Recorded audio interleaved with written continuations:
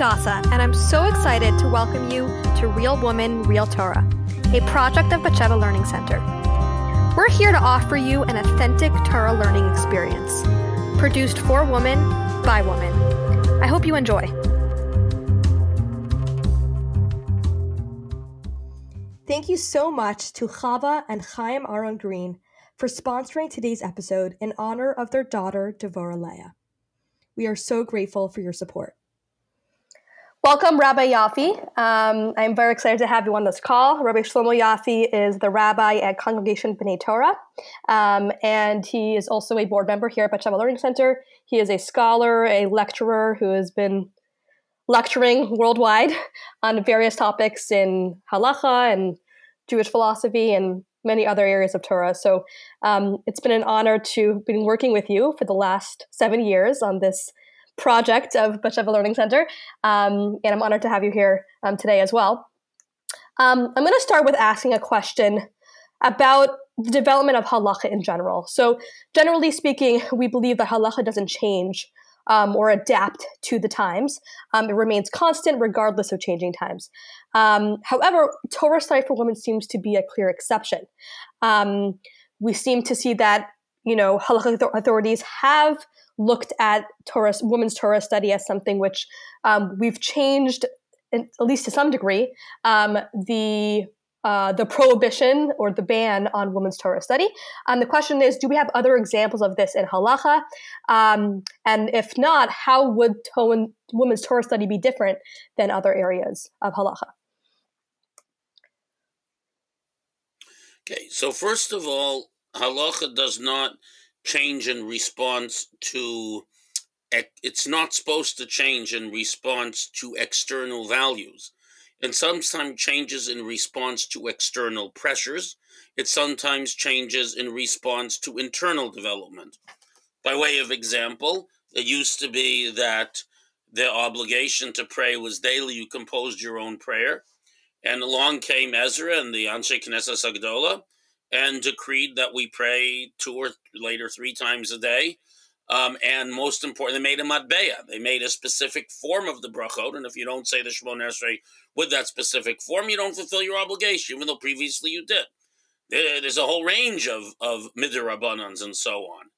And Hillel came along and used a deraisa loophole. He created a whole system for prusbul with regards to collect your money after the sabbatical year, where normally all loans are canceled. So, and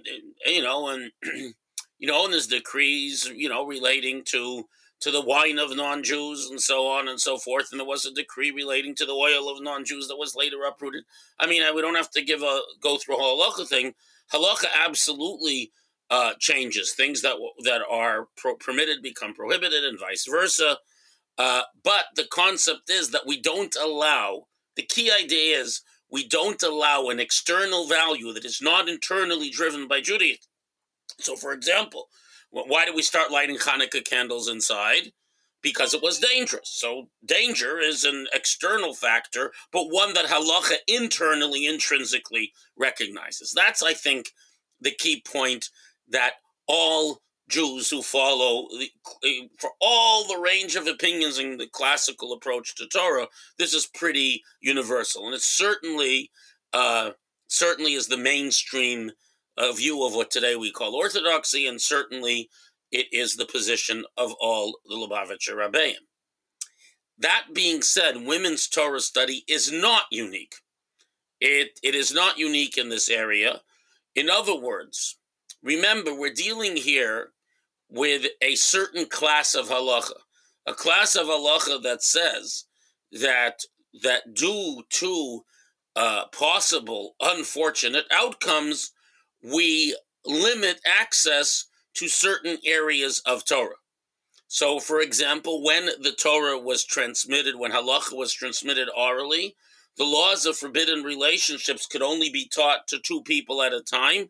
Less than a bigger class, you hear something wrong and end up creating a disaster among your students if you go live in Yehupitzville before there was even mail, let alone telegram, telephones, internet, and so on and so forth. So And later, once things became written down, we learned the laws of forbidden relationships, from a book. We learned it in a classroom. We learned it in a smicha program, and so on. The same applies. There was a very strict decree, a takana, that was across the board, Ashkenazic Sephardic communities, not to learn Kabbalah until you were expert in Talmud and Jewish law and at least 40 years of age. And along came the Ari and says we have to reveal this wisdom. And from the Baal Shem Tov on, this particular, at least via the Chassidut approaches, the ideas of Kabbalah, this whole prohibition was removed.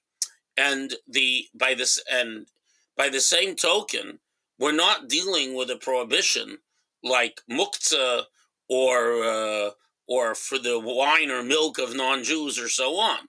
We're not dealing with this. What we're saying, why? How do I know?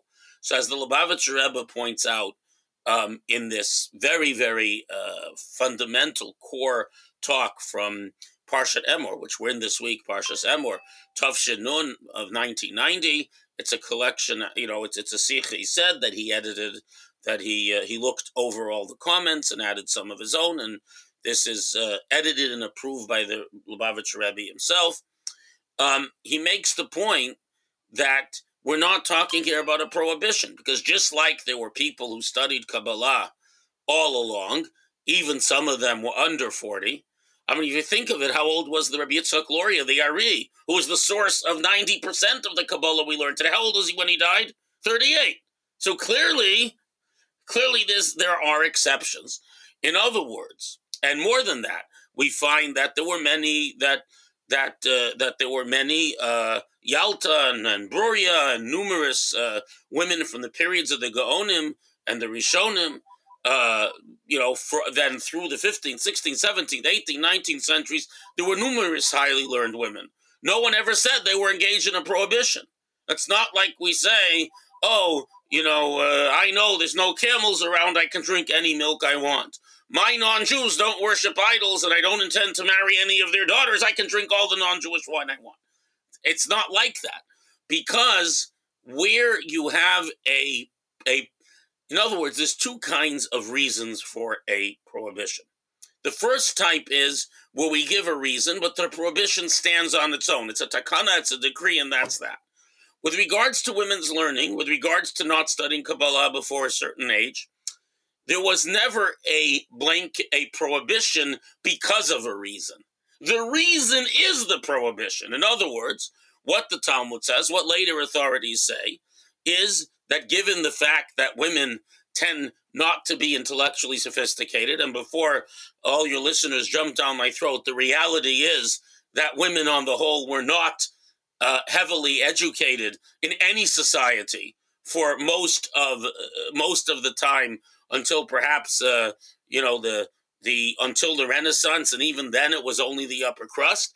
If you look at a book from the Italian Renaissance, and because I didn't prepare it, I don't remember the title, a book called City of Women, this woman is arguing in the 1500s that women are perfectly capable of intellectual endeavor as much as men. So that's a long way through history. And there were always women who were highly learned and were praised for being so. So the Rebbe asks, how could this be? The answer is that the entire idea of the limitation of women's learning is not some kind of decree. It's a statement that because it's the case that your average woman was not intellectually sophisticated, and the concern was also that the sophistication they would get by a haphazard study would simply give them, sort of a foul sophistication, the ability to ask questions and get wrong answers and not properly to understand things in a way that would enhance their Judaism. This half-baked bit here, a bit there knowledge would be destructive to their Judaism. Therefore, on the whole, we said not to. Anyone who this didn't apply to, throughout history, there were always women who were substantially learned, because the entire decree and all the statements in the Code of Jewish Law, right up through the Alter Rebbe, the Shner Zalman of Liadi, and the laws of the study of Torah, they're all based on the factual reality of, in other words, there's no prohibition of learning with women. There's a prohibition of learning advanced and sophisticated ideas with people who are not ready for them. Exactly the same as the prohibition on Kabbalah before Kabbalah became broadly understood through the medium of Chassidut, starting with the Arizal actually, but then through the meaning of the medium of Chassidus. So once you understand this, you understand that when we have a situation, and already we're talking in the early 20th century, Sarah Schneer is talking about this, the previous Lubavitcher Rebbe writes about this, where women are educated and are thinking critically and are exposed to all the wrong and bad ideas of the world. The only way to combat that is to give them a thorough, sophisticated understanding so they own their Judaism and can explain it to themselves and to others. Now, the Rebbe goes on to say that the same way that originally the studying of the inner dimension of Torah was allowed for everyone because of the enormous pressures of the end of exile and the ill winds sweeping from the so-called Enlightenment and the modernization of the world and so on, but ultimately this prepares the world for the coming of Mashiach, where the whole world will understand Judaism from the inside out, understand Hashem's ways from the inside out.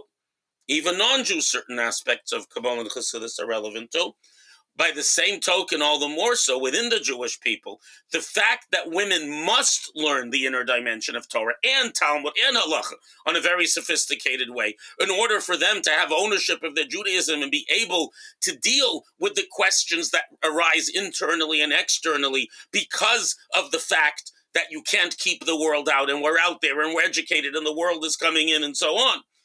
That fact, though, that necessity is by divine providence, and therefore we have to accept it as a positive movement in the direction of Mashiach when it says the feminine shall transcend the masculine, that the feminine knowledge and depth of understanding, nekeva t'sovev gaver, the idea of Eishes Chayil Teres Baila, that the woman of valor is the crown of her husband, and this relates to Malchut, but women express the Kabbalistic sphere of Malchut more than men, and this idea now brings us to another point the Rebbe makes in this talk, that originally we used to say that when a girl is born, we wish la Torah, l'chuppah l'masim tovim, she should grow up to Torah, to marriage and to good deeds. So the Rebbe Rashab explains, because women support their husbands and sons' Torah study.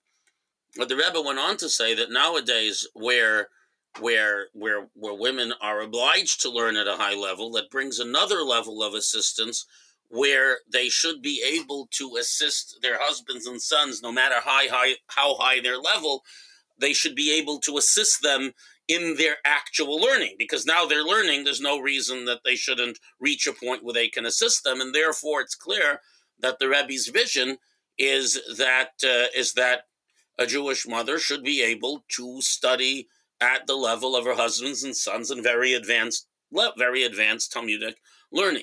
The Rebbe also said, and I haven't found the citation, but it was one of the where the Rebbe spoke to the women and the graduates of the Beis Rivka High School and Seminary, where he said that since the quality that one apprehends the inner dimension of Torah, Kabbalah, and Chassidus is Bina, understanding, and Bina is one of the feminine sfirot, it follows that women have an even greater capacity to understand the inner dimension. In other words, the Kabbalistic and in particular the Hasidic thought on a level even beyond that of men. So their obligation to study is therefore even greater than that of men.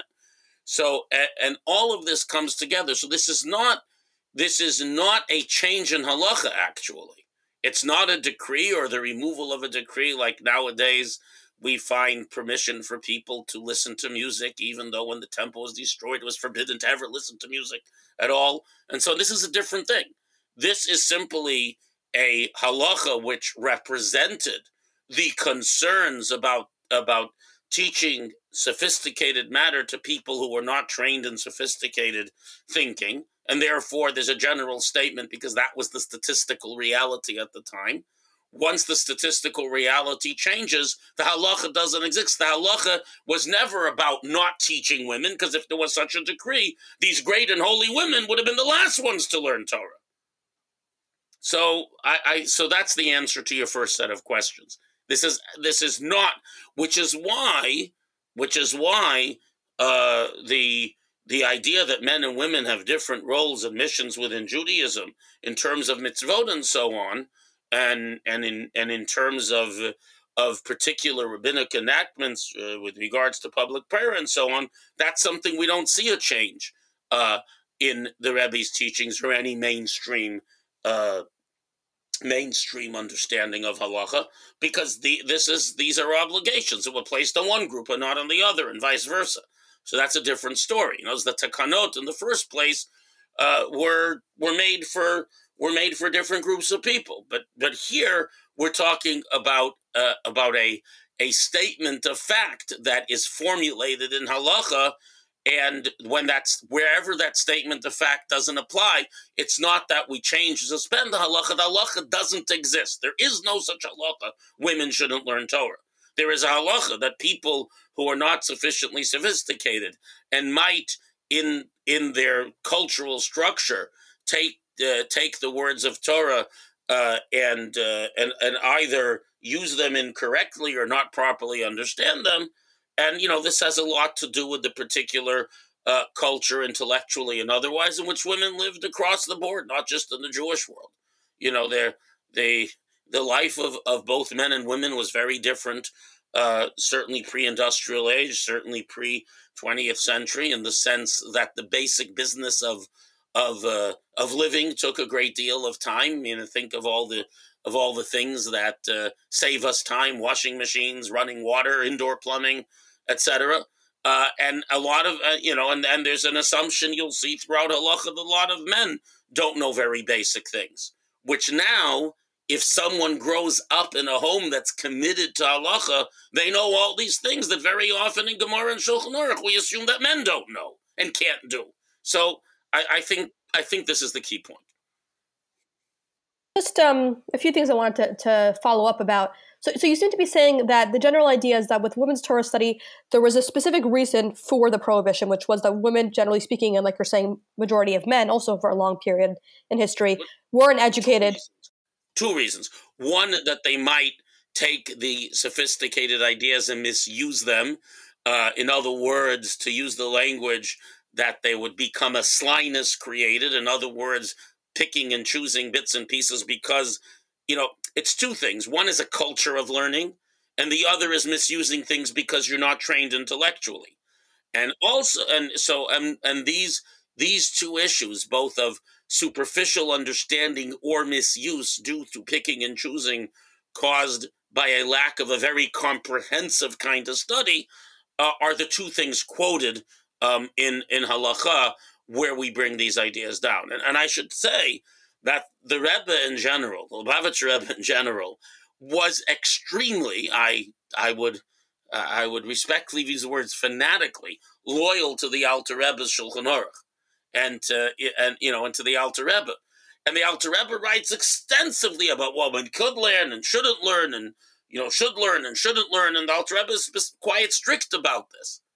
And the Rebbe, in essence, completely ignores this in this Sikha and in a Yechidus he had with the Belzer Rebbe, I believe in 1981, simply because the entire halacha is a statement of fact rather than a statement of decree. And I would respectfully say that those who think it's some kind of decree misunderstand the whole nature of the halacha, going all the way back to the Gemara, to the Talmud. Okay, so I'm just trying to see, like, where's there evidence of what you're saying in, like, classic halachic writings, right? Because it seems to me that, with Sarah Schneer and the halachic authorities that supported her, it was sort of a b'diavad. It was like, okay, we're living in very difficult times when women are anyways getting access to education that is estranging them from Judaism. So we have to, like, sort of, as a b'diavad, as, like, the better of the two evils, we're going to also give them access to Jewish education. Mm-hmm. Mm-hmm. No, so I'm saying the Lubavitcher Rebbe takes a different approach. He says, yes, originally the cause of this is because of the increased level of challenge and sophistication and so on. But once that happens, as the Rebbe pointed out, once they're learning all these other things, they certainly need to learn Talmud. They need to learn halacha in depth. They need to learn Chassidus in depth. In other words, yes, the reason for the change is because of the increasing intellectual sophistication of women across the board. But then this becomes a good thing. This becomes a necessity. B'di'evet or not, it becomes a necessity. But that necessity has two components. One component is that there's no longer an issue. And the second component is that this is all part of the direction, because anything that halacha demands internally is part of the progress of halacha. That's something I was talking about. Like the Rebbe made the point that tshuva doesn't save you from being executed by a Beit Din, because the Beit Din can't know what you think. Now that there is no Beit Din who executes people, people can do tshuva even for the worst sins and be forgiven and go on living as Jews. And the Rebbe says the fact that by divine providence we don't have the death penalty is progress, because it includes more Jews and doesn't cut them off. Same thing here. Uh-huh. But my point, but the Rebbe made another point in this Sikha, a very clear point, that there exists no prohibition per se, because again, let's go back. It may have been a b'di'evet, something, in other words, after the fact, something caused, or more correctly, caused by circumstances across the board, but for individuals, there was never a prohibition. So it's clear, in other words, if it's a prohibition, it's for everyone. If it's a statement of let's not misuse Torah, so then it doesn't apply to those who it doesn't apply. Now that everyone's educated and everyone has attained a degree of sophistication, it doesn't apply at all. The Rebbe's question is that that if this was the case, that this wasn't the case before, what does the change teach us? And the change teaches us, since it's by divine providence and since it's mandated by halacha, even as you argue, it's after the fact, since by divine providence we're in this place, this is the best possible place to be. In other words, the Rebbe's position is that where divine providence demands within halacha itself a change, such as the end of the death penalty and so on, that is part of Hashem's plan to move towards Mashiach. That's why I am a recent talk. I connected this discussion about the death penalty from Yutas Kislev, Tavshin Chafei, Yutas Kislev, 1965 or 64 actually, with this particular issue. No, so my question is, I know Lubavitch Rebbe's approach was, as you said, my question is this reflected in other halachic opinions? Meaning, do we see this across the board, that the reason for this prohibition was only because of circumstances that women lived in during those times, and now that no longer exists, then the prohibition is just no longer relevant? Do we see that reflected in other sources? Well, the simple answer is, if you look at any institution that teaches Talmud to women, that is following halacha, that is, again, I hate labels, but is an Orthodox institution, their Rabbanim have come pretty much to the same conclusion. You know, and there's a lot of such institutions. And I should say that the Rabbi Yosef Dov Soloveitchik, known in his circles, the mainstream Orthodox circles, as the Rav and so on, very much enthusiastically supported teaching Talmud to women, starting with relatively young grades at Maimonides in Boston. He promised to write an article on the topic, but never did, for whatever reason. But there are many in Israel. There's and again, we're not talking about what I would say the fringe of orthodoxy, that it's a question whether they're really halachic anymore. We're talking about very mainstream institutions who have very respected rabbanim at their helm. Honestly speaking, in my life, which is pretty much in the you're dealing with your pretty the fat part of the bell curve of American Jews, no one's ever challenged studying Talmud with women or with girls in the schools I've taught. And on the other hand, I find I study a lot of different sources with God's help, but I find the Lubavitcher Rebbe's approach perfectly adequate. It makes perfect sense. It matches the entire halachic over on the issue. So, quite honestly, I would assume that those who permit it are pretty much in that same camp. Because basically the only way to simply, in essence, ignore something that says in the Code of Jewish Law, what the Code of Jewish Law says, it's okay to ignore it.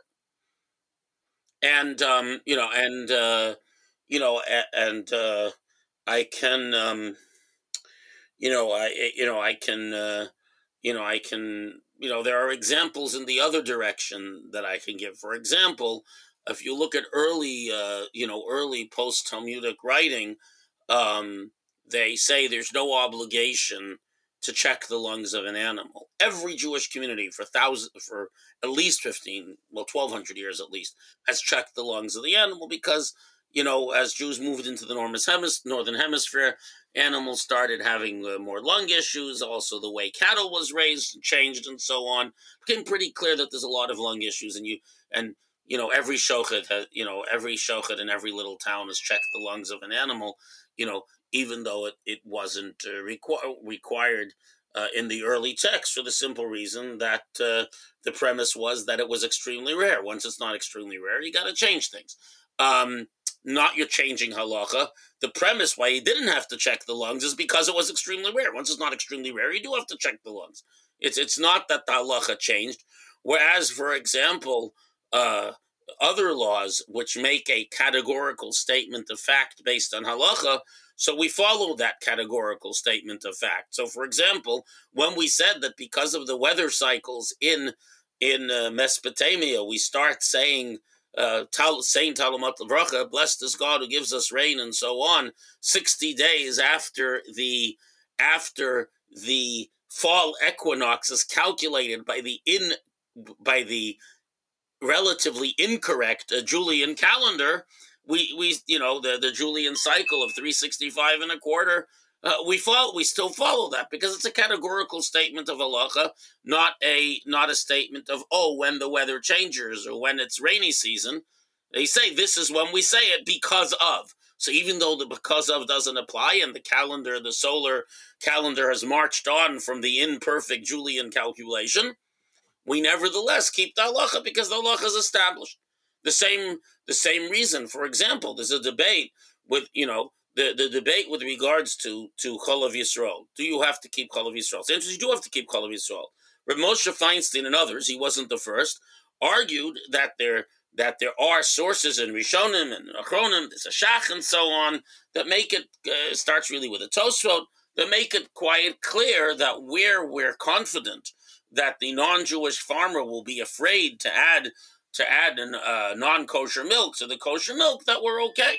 So those who are strict say that doesn't exactly apply in every farm in the U.S., every commercial dairy in the U.S., and Reb Moshe and those who hold with him say it does. So this is a legitimate debate, but both sides agree that the decree of Cholav Yisrael stands. Even if we live in a country where there's not too much camel milk floating around or pig milk floating around, the halacha stands. What Reb Moshe and others who permit it are not saying that we're allowing Cholav Akum. They're saying that the regular milk from the dairies is Cholav Yisrael according to halacha. So my point being that where there's a decree, the decree doesn't change and cannot change. Only how we understand where the decree applies and doesn't apply changes. And that's not a change. This is an argument that could take place at any point in history. The fact and more than that, as you go through more than that, if you look at a very good source of history, because the previous Lubavitch Rebbe collected an enormous number of anecdotes and later dictated them to a journalist that became what we call the memoirs, the Zechronos, first in Yiddish, then in Hebrew. It's clear that as far back as the 1600s, the Nistarim, those who embraced Kabbalah, taught many of their daughters and wives on a very high level, at least the leaders of these communities. And those who were against Chassidus and Kabbalah, well, there's no Chassidus yet, but those who were against teaching Nistar tended not to teach their wives. And there are at least 4 or 5 examples of this in the Zichron. So it's very clear that this is a very old discussion, and it's also clear. I mean, that in the times of the Gaonim, there were women who were known to be great scholars. So I think that women's Torah, that it's a bit of a red herring to suggest that women's Torah learning is somehow a change in halacha, because the halacha has been exactly the same all along as it is at this moment. What's changed is how many exceptions there are. In other words, it was always permitted for the exceptions to learn. The exceptions might have been 100 to a generation in the 13th century.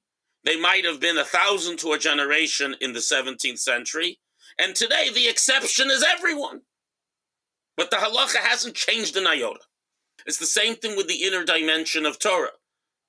What changed? The fact that starting with Ari and then the Baal Shem Tov, in particular the Chabad system, of Hasidus, which is of course studied, it's not the philosophy of a small group of Hasidim called Chabad. It's an approach that Jews all over the world study. But once that system became developed, the inner dimension of Torah became accessible to absolutely everyone, even very young people, even people beyond the Jewish community, where it's appropriate. So what changed? What changed is the class of people who are included in that class who can study the inner dimension of Torah. But the halacha didn't change, just the size of the class changed. Right, nice. So, you mentioned at the beginning that halacha can't change based on external factors, right? It has to be based on something within the realm of halacha itself. It's not so simple, let's be fair. If you're scared, if we light the Hanukkah candle on the table, Hanukkah menorah on the table, because of fear of what that non-Jews will destroy it or harass you. We stop doing. Really, you're supposed to do Berachat Kohanim every day because of the travails of exile. We only do it on Yom Tov outside Israel. There's a lot of things where external realities affect halacha, but only when those external realities are recognized by halacha. There's been many progressive movements in the last couple of decades, promoting having women more involved in Judaism to whatever degree, and many other progressive movements. And the question is, what different? And some of them are aligned with traditional Judaism, and some of them are a break from tradition in some way. And the question is, how do we differentiate? Right? How do we? It's sort of a fine line what you're describing, where we want something which is recognized by Torah, but there are certain progressive movements that are sort of advocated for more women's involvement in Judaism that we recognize within traditional Judaism, and some that we don't. And the question is, how do we differentiate? Okay, so I think it's really quite simple. This is actually a very basic question of halacha.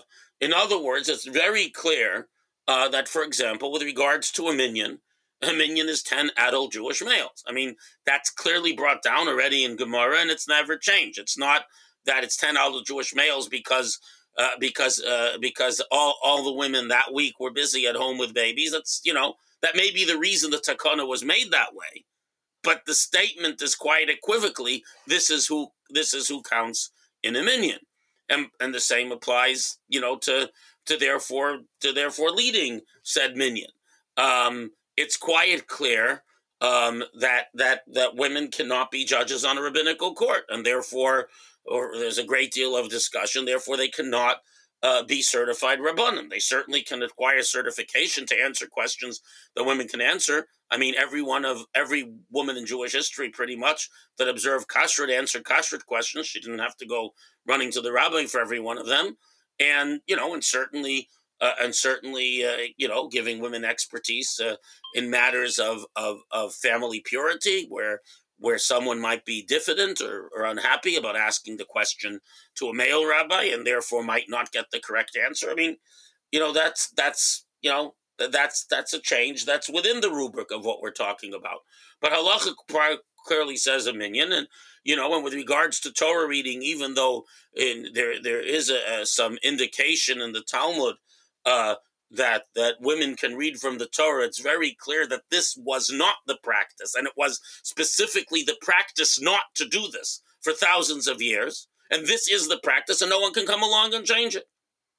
And, as Rivka Slonim, because I shouldn't quote a man about this, Rivka Slonim, a great Hasidic scholar who happens to be a woman, co-director of Chabad at Binghamton, not far from where Hadassah grew up, made the point that in the end, Judaism is about accepting the yoke of heaven. Judaism is about doing what Hashem asks of you. And Hashem created Kohanim and Leviim and Israelites for a reason, with each their own mission, and God created men and women each with their own mission. Otherwise, we'd all be amoebas.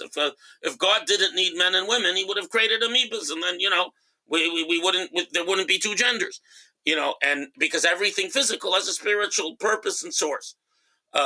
So that's the distinction. The distinction is precisely your question. In best Jewish fashion, the question is the answer. Where halacha unequivocally states a minyan is 10 adult Jewish males, so that's never going to change, nor should it. Where the halacha says that because the majority of women are not, in essence, to put it simply, are not intellectually trained, therefore X, Y, and Z. Well, where the first premise doesn't apply, X, Y, and Z doesn't apply. Once you carefully study the text and the sources, everything becomes very clear. And again, so someone, now to play devil's, I want to say this, so to play devil's advocate, someone might come along and say, well, for thousands of years, this was the reality, only certain women studied. You could say maybe the same thing applies, say, to Torah reading or something. The answer is no, because to read from the Torah, it's already been the practice for well over 1,500 years, or 1,300 years at least, in the western part of Judaism. I mean, I don't mean the Maghreb, but I mean in Europe, that you call someone to the Torah and a Baal Koreh reads. So you just have to be able to say a bracha. And clearly women have been capable of saying a bracha for the last 1,300 years, yet it's unequivocally the practice not to call them, not that they weren't called, it's explicitly the custom not to call them for an aliyah to the Torah. So that halacha doesn't change. That practice in itself becomes a halacha.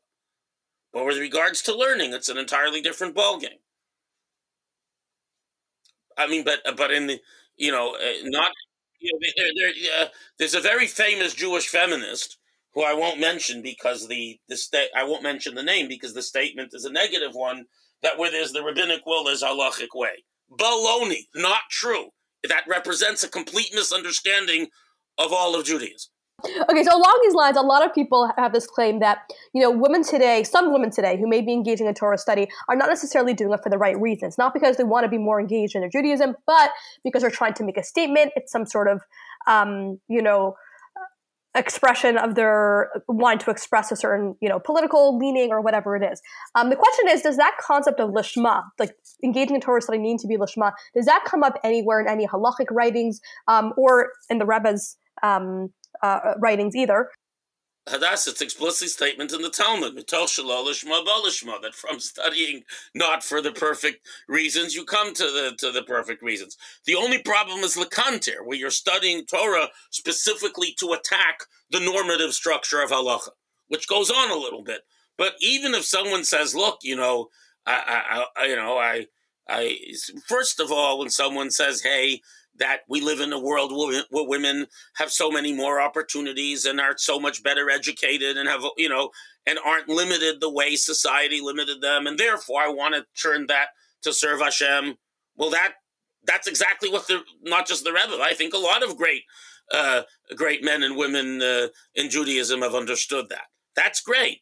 Where even someone comes along and says, hey, we never could do that, and I'm going to do that, So in the end, since there's no Isser and they're going to learn Torah, big deal. You know what I mean? The Gemara in Brachos, where in Brachot, the Talmud tells the story where Rabban Gamliel got kicked out of the academy. It's a fascinating story. Many of those listening to it are familiar with it. And he had guards who said only those who are as sincere within as their apparent outside desire to learn can come in. They removed those guards. They removed that requirement for spiritual purity, and there were 400 benches, each of, say, 10 students, or 400 seats, or 4,000 seats added that day. So obviously the prevailing idea is that if we can include more people in learning, we don't have to worry so much about their motives, unless the motives are specifically destructive. But otherwise, so if someone, and just the opposite. I think there are people who will come along and learn, because they sense it's something, different and exotic and new. What gives them to hate? Who cares? As long as they learn, there'll be a benefit. So let's get into a little bit of like what the Rebbe exactly said about women's learning, because a lot of people have questions about this. Like, what did the Rebbe actually say? So can you? I think you already addressed some of this about the Rebbe's general approach to women's Torah learning. Can you talk specifically about Gemara? Gemara obviously is like somewhat of a more controversial topic, and people want to know what did the Rebbe actually say about Gemara specifically, if and how it should be taught to women. So in the Yechidus with the Belzer Rebbe, which is recorded, the Rebbe addressed it in general. But let's begin by saying that the Rebbe was very precise, especially in his edited talks. In other words, when the Rebbe wanted us to go out and put tefillin on men or get women to light Shabbos candles or convince people to keep kosher or build mikvos, the Rebbe was very exact and specific, and we knew exactly what the Rebbe wanted. You know what I mean?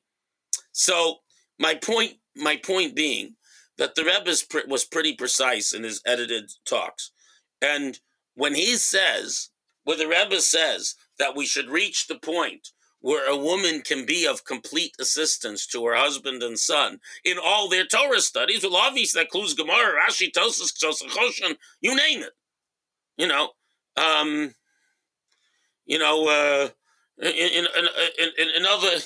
other words, all the commentaries in the Talmud, the response, and more than that, when the Rebbe talked about understanding halacha in its fullest sense, that means going back to the sources, understanding how halacha works. For example, someone who only learns halacha superficially might think that the changes that people want to make outside the realm of halacha with regards to communal prayer via women is the same thing as women learning Talmud.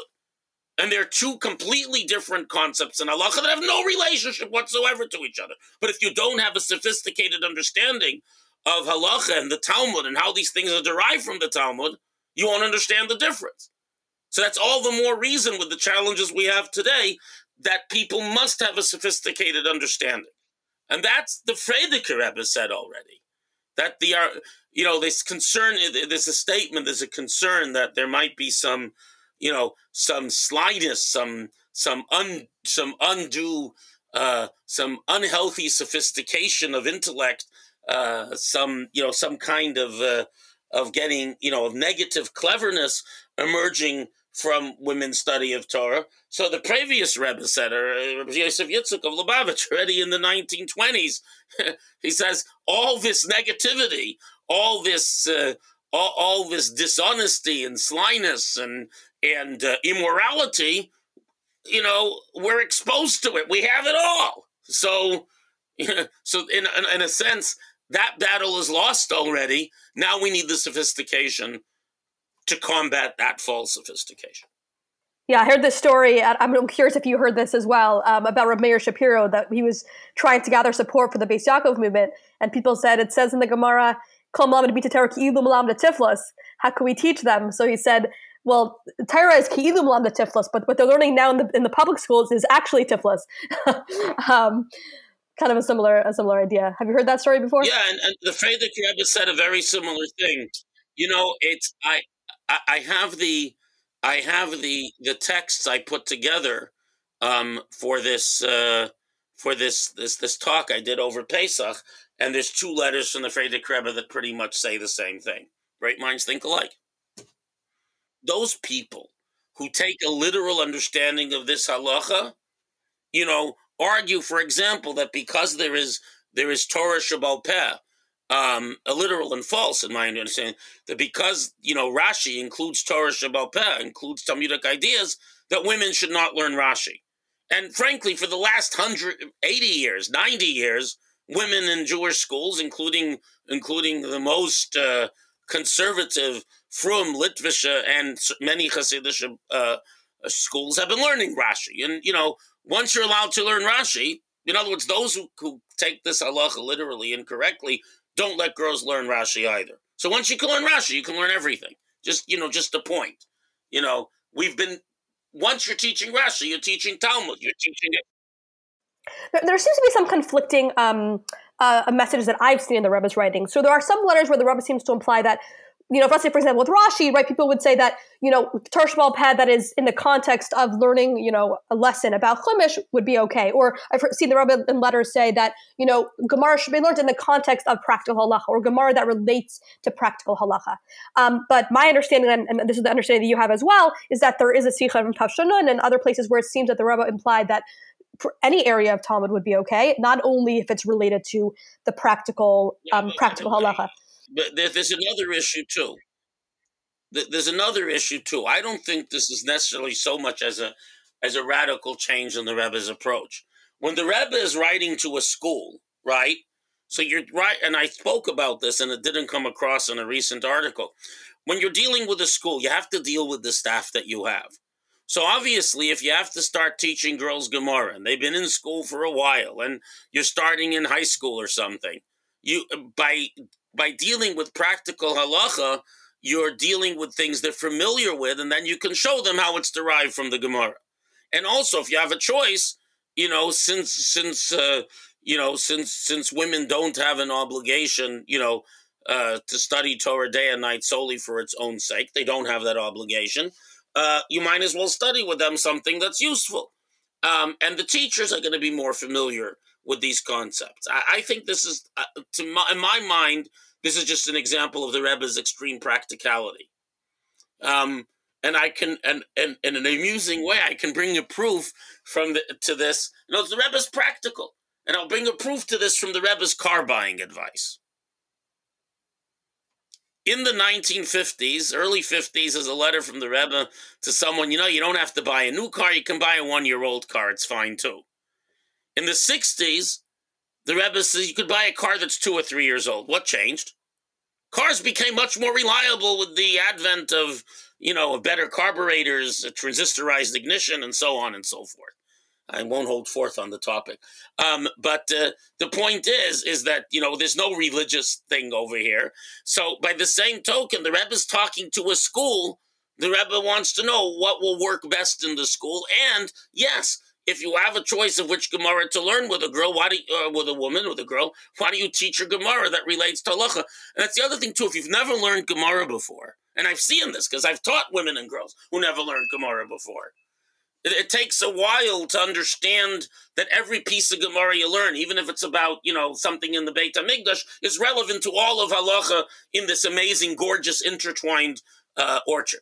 So it's easier to start with something where you can answer the question, why is this relevant? Okay, there are 6 different opinions with regards to what constitutes borer, picking something out on Shabbat that you're not allowed to do, and we happen to follow all of them, right? It's clear. So what I'm saying is there's a host of practical reasons and a spiritual reason. Start with something that's relevant where they have a direct benefit from understanding the Gemara right away.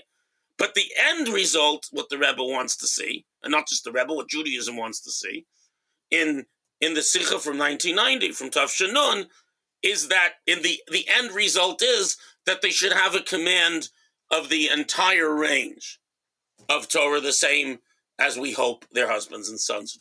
There's all those things about, learning practical, halacha and so on. It's great advice for all the reasons I gave, but that's a specific answer from the Rebbe. What should we do if we're starting to do this Gemara thing? It's not an ideological statement. The Yechidus with the Belzer Rebbe and the Sikha of Tav Shanun is a public, ideological manifesto and statement that is all-encompassing, as opposed to a specific answer. Because everything you quoted isn't a sikha. It's not a talk or a discourse. Everything you quoted are specific letters. And you have to be very careful of establishing global premises from, yes, the Rebbe allowed the letters to be published. There are many important lessons in these letters. But they are, anytime you want to derive something from a letter, whether it's a letter by the Lubavitcher Rebbe or B'chanan Wasserman, for that matter, some of his letters are published, or Rav Kook even. You have to understand the context, who wrote the letter, what the question is, and what the answer is, of any Galilei Yisrael. So you felt that the Rebbe did not believe that Gemara is something that's only for select few, but it should be something that should be taught on a communal level to women across the board in the community. I think it's pretty clear. I think that's why you started Batsheva, and quite frankly, you can give yet another class in the Sikha and be quite clear. Go through all the sources there, including the ones from Zechronis and the previous Rebbe's letters, and I think it all becomes crystal clear. I don't think, I think that it goes. I think that it's different from what's been done until now, but it doesn't mean it's a change in halacha. This, in a way, this is far less radical than the question of, can you put tefillin on someone who maybe didn't wash Netilas Yadayim? The answer is they probably washed their hands. But the question of putting on tefillin someone that washed his Yadayim, which the Rebbe answered quite acceptably, because people do wash their hands and so on, is a much bigger question than women learning Baba Basra. And nevertheless, the Rebbe went ahead with Mivtzah Tefillin, with the Tefillin campaign. And why do you think the Rebbe, you said that with this movement, the Rebbe wasn't necessarily as clear about how exactly it should be implemented as he was with other mitzvahs, and can you explain why? I think it's very clear. I think it's what I've explained to many people, that when if I tell you to go put mezuzahs up on people's doors, so you go put mezuzahs up. If I tell you to put tefillin off, if I tell you to learn Rambam, you learn Rambam. Which, by the way, the Rebbe expected on the whole, that women should learn at least one chapter a day, and ideally 3 chapters a day. But the point is, and there's a lot of, learning Rambam is learning the whole Talmud in a mini way. But my point is that the Rebbe gave very clear general direction. How to implement it on a personal level has to do with women's time. In schools, it has to do with who's available to teach, what kind of teachers you're going to hire. You're talking about a fundamental institutional change, and that takes time. And I don't think the Rebbe demands an institutional change that's impossible to achieve. The Rebbe said this is the goal, and it has been 30 years since then, 32 years. We should have, in my opinion, been working much harder. I mean, I was thinking about this issue, ever since I was a kid and heard the Rebbe speak to the Belzer Rebbe, and I was surprised that, that after that Yechidus, nothing pretty much changed in my sister's education, or for that matter, my daughter's education, though they got a good education, in our institutions. And I guess, and it makes no difference to us. I think that we've now had 32 years. We really should be further along in this process. And the reason the Rebbe wasn't specific is because it takes a generation to create. One thing the Rebbe was very emphatic about, that the healthiest thing is that men should teach men, women should teach women. It's healthy on numerous levels, intellectually, spiritually, and for all kinds of other reasons that we're fully aware of. So you need to develop a cadre of teachers, and so on. So, the Rebbe was general because a specific statement, everyone should learn the 3rd parak of Baba Basra, Cheskes Sabatim. You know what I mean? It's not possible. You don't have the bandwidth. You don't have the teachers. You don't have the background you need to do that. So I think the Rebbe set out a general pattern, and it's up to us to implement it. And it's time to get working. Thank you so much, Rabbi Yafi. I want to remind everyone listening that we're going to be putting together a more comprehensive, expanded booklet of sources, including many of the sources that Rabbi Yafi mentioned, which you can download on our website. So, head over to our website to download that, and you could read all of this stuff inside yourself. Thank you so much, Rabbi Yafi. It's been a pleasure. By the way, I want to conclude with one thing. There was nothing more important, in a sense, to the Rebbe, I mean, besides Yiddishkeit as a whole, than the studying about and the endeavor to really have a consciousness and a desire to bring Mashiach. But even though the Rebbe spoke a great deal about this matter and these things, you never saw from the Rebbe as specific. We had 12 psukim, right? very specific, the 12 psukim, for kids to learn. You didn't have a highly specific playbook. You had hundreds of statements and all kinds of deep ideas, but there was no specific playbook for Mivtza Mashiach.